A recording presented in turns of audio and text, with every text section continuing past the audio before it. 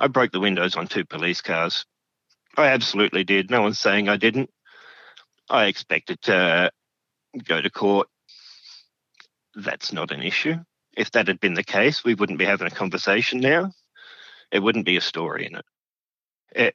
It's been a bit crazy from there. From Schwartz Media, I'm Ruby Jones. This is 7am. Last year, George Dixon was listed as a high-risk terrorist offender. That's despite never being charged with a terrorism offence. He was put under strict supervision orders and monitored by the state. Hugh Riminton wrote about his case for The Monthly.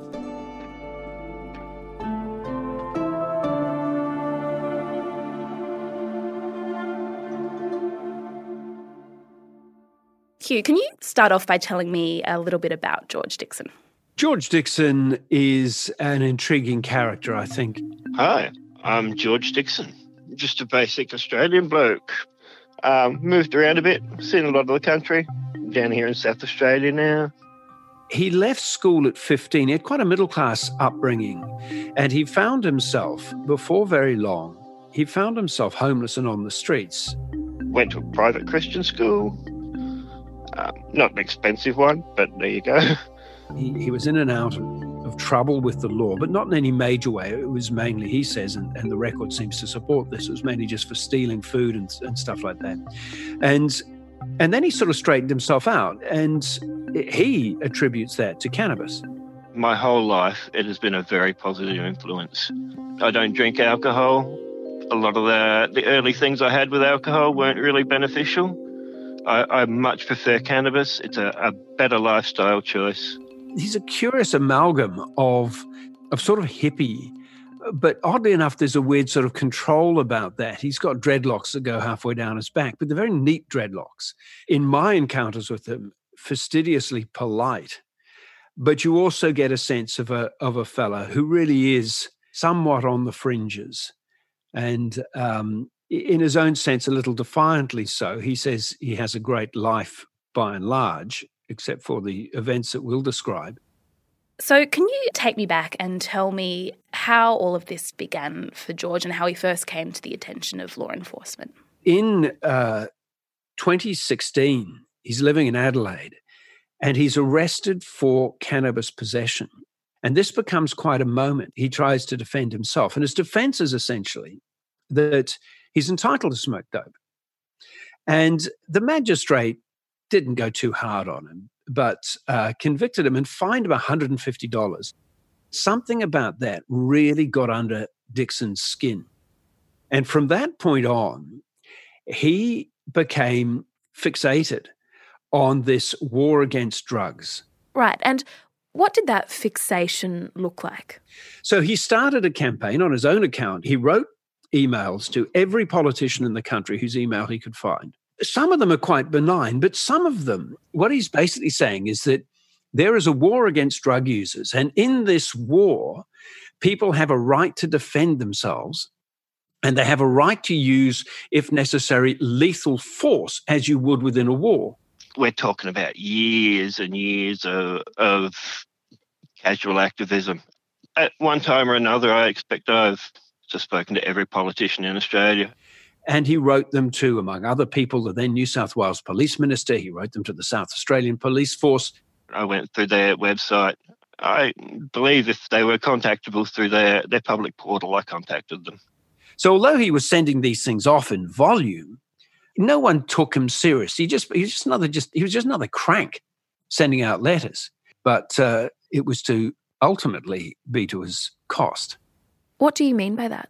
So being a good dope smoker, the dope smoking event of the year happens in Nimbin in northern New South Wales. Every year it has a thing called the Mardi Gras, which is a festival of cannabis, and built into that is a campaign for cannabis law reform. And there he was. Now, at one stage, a police patrol encountered George Dixon, who said something to the effects of, "Fuck the police," and threw a piece of paper in their direction, which it turns out, was one of his flyers. talking about the war on drugs or something or other. And they gave him an offensive behaviour citation and also one for littering. Now, a couple of days later, they go into the Nimbin camping ground. They go looking around and they find a small mullet bowl with some dope nearby. They've just grabbed some cannabis that was nearby and they're like, this is your cannabis. Now, George Dixon says it wasn't his, only because he'd smoked all his dope. It's a cannabis festival. There's cannabis everywhere. If they walked around and looked, they would have found 3 more holes of cannabis. They then decide to arrest him. And I'm like, what the hell? And that's it. I'm being taken to the station now. It's not until late at night they give him a possession of cannabis charge and then bail him to be released. He says, I don't want to be bailed because it's the middle of the night. Keep me in the cell overnight. And they say, no, get out of here, get out of here. And he's a bit pissed off by that. He is now 30 kilometres away from his tent site. It's May, it's quite cold. He is barefoot. And he says, will you give me a lift back? No. And he tries several times to get them to give him a lift back, to the extent of even of calling 000, but the police in Lismore just simply don't do it. So sitting out on the street, cold, and outside the police station are 2 parked police vehicles. And in his frustration, he picks up a rock and he smashes the front and back windows of 2 police vehicles. Now, this comes to the police attention. They go out and they drag him back in again. And it's not really disputed that as he's being dragged in there, he kicks out and kicks a police officer in the stomach in the course of being arrested. Well, now he's up on different charges for assaulting police and for criminal damage to the police vehicles. Okay, so those are sort of mid-range charges, assault and criminal damage. George would have potentially been facing some jail time for that. So what happened next? While he was on remand, he was still in custody, and he attended what was called a communication session with about 20 other prisoners at a correction centre on the outskirts of Sydney. And they're like, everyone stand up, introduce yourself, say a bit about yourself. So I've stood up, I've said what I was in prison for, I've done this, I've done that, I broke the windows on a police car because I'm a political activist. The recollection of the programs officer was that he said, my name is George Dixon, I'm a cannabis law reform activist. I want to set fire to every police station in the state and in the country, and I want to blow up Parliament. Now, Dixon disputes that he said that. I'm fairly sure that's not what I've said. That's absurd. Now, where the truth might lie, whether Dixon is telling the truth, this thing went on his record. We'll be back after this. The Every Moment Matters campaign provides accurate, evidence-based information and advice about alcohol, pregnancy and breastfeeding. It has been created by the Foundation for Alcohol Research and Education and endorsed and funded by the Australian Government. Alcohol use during pregnancy can lead to fetal alcohol spectrum disorder, or FASD, a lifelong disability. So make the moment you start trying the moment to stop drinking. Visit everymomentmatters.org.au to find out more. With award-winning news coverage and reviews, The Saturday Paper is essential reading for everybody. For a limited time, subscribe to a year of our quality, independent journalism, and you'll receive The Saturday Paper's stainless steel coffee cup, made in collaboration with Fresco, for free. Subscribe from just $2.10 a week. Simply visit thesaturdaypaper.com.au/offer. The Saturday Paper. No hot takes. Hugh, we're talking about George Dixon, a cannabis activist who was in custody for assaulting police and criminal damage. At a session with other prisoners, he's alleged to have said that he would burn down every police station in the country and blow up the Parliament. He denies that. What happened to him next? So he imagined he was going to do his time and then walk out. And then just before he walked out, the police came to him and they triggered this new act they had, the Terrorism High Risk Offenders Act. And that's when the full force of this law came to bear on George Dixon. He found himself bound up in this as if he was a terrorist. He was classed a high-risk terrorist offender under the Act. Okay, so what did that mean for George? How did his life change as a result of being classed a high-risk terrorist? Well, he says it was traumatic. It was worse than being in jail. He had to wear an anklet which signalled his locations at any time. I'm essentially held prisoner by a little electric beacon that they've plugged into the wall. I can't go more than 50 metres away from it. And that's it. I've just stayed near that beacon. He had never lived in Sydney, and yet he was required to live in Western Sydney in homeless shelters. He would have to, on a Tuesday afternoon, file what he intended to do over the next 7 days. His supervisors would then decide what he could and couldn't do. He would then be given a map and a set of time. And if he bends away from that route, then that is potentially a breach and they're subject to a terrorist alert that he's essentially gone on the lam. How long did this go on for? The state wanted him to be put under extended supervision orders. In other words, into perpetuity. So living the way that he had been forever? Pretty much. They strongly argued for him to remain under the tightest possible restrictions.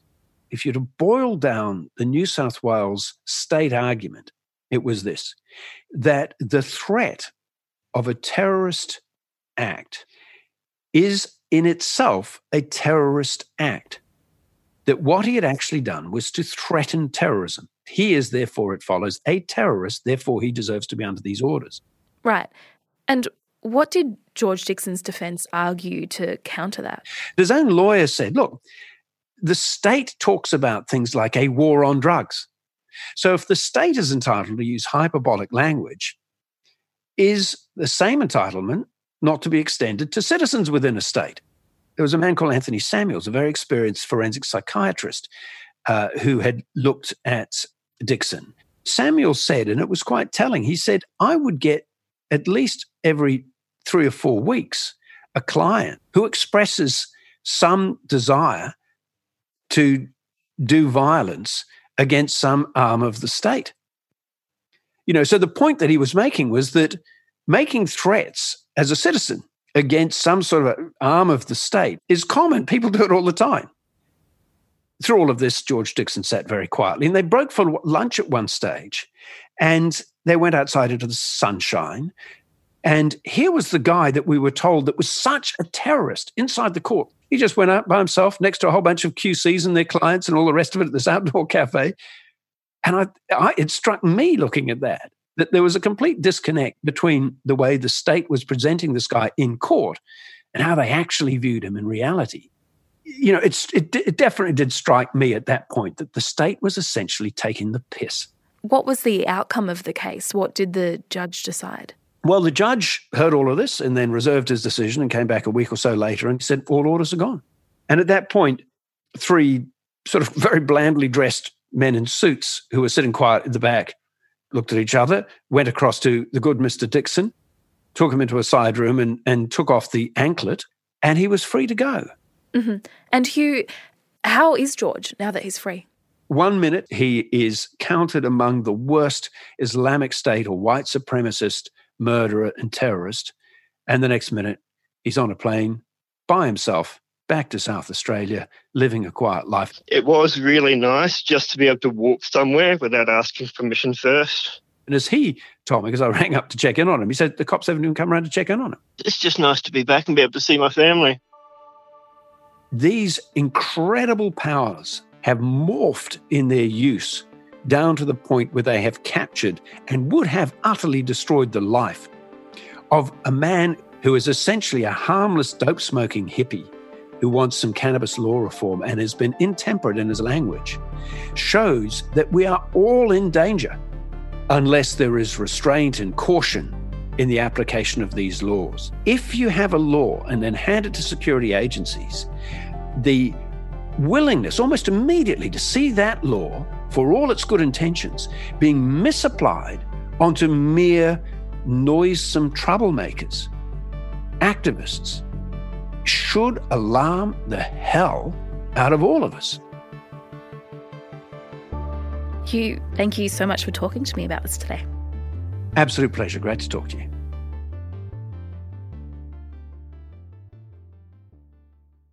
This episode was produced by Elle Marsh, in a position supported by the Judith Neilson Institute for Journalism and Ideas. Sydney Dance Company explodes on stage with Momenta. This world premiere by acclaimed choreographer Raphael Bonacella is unmissable contemporary dance. Strictly limited season from the 28th of May to the 8th of June. Book now at sydneydancecompany.com. Also in the news, the Victorian Premier Daniel Andrews has confirmed that there'll be a further easing of coronavirus restrictions in the state on June 22nd. Cinemas and theatres will be able to reopen, and hospitality venues will be able to serve up to 50 people. And an Australian man who was arrested on drugs charges in China in 2013 has been sentenced to death. The Department of Foreign Affairs and Trade says it's providing the man, former actor Carm Gillespie, with consular support. The Trade Minister, Simon Birmingham, said Gillespie's sentencing shouldn't necessarily be seen as an escalation of tensions between Australia and China, but should serve as a warning for Australians overseas. I'm Ruby Jones. This is 7am. See you tomorrow.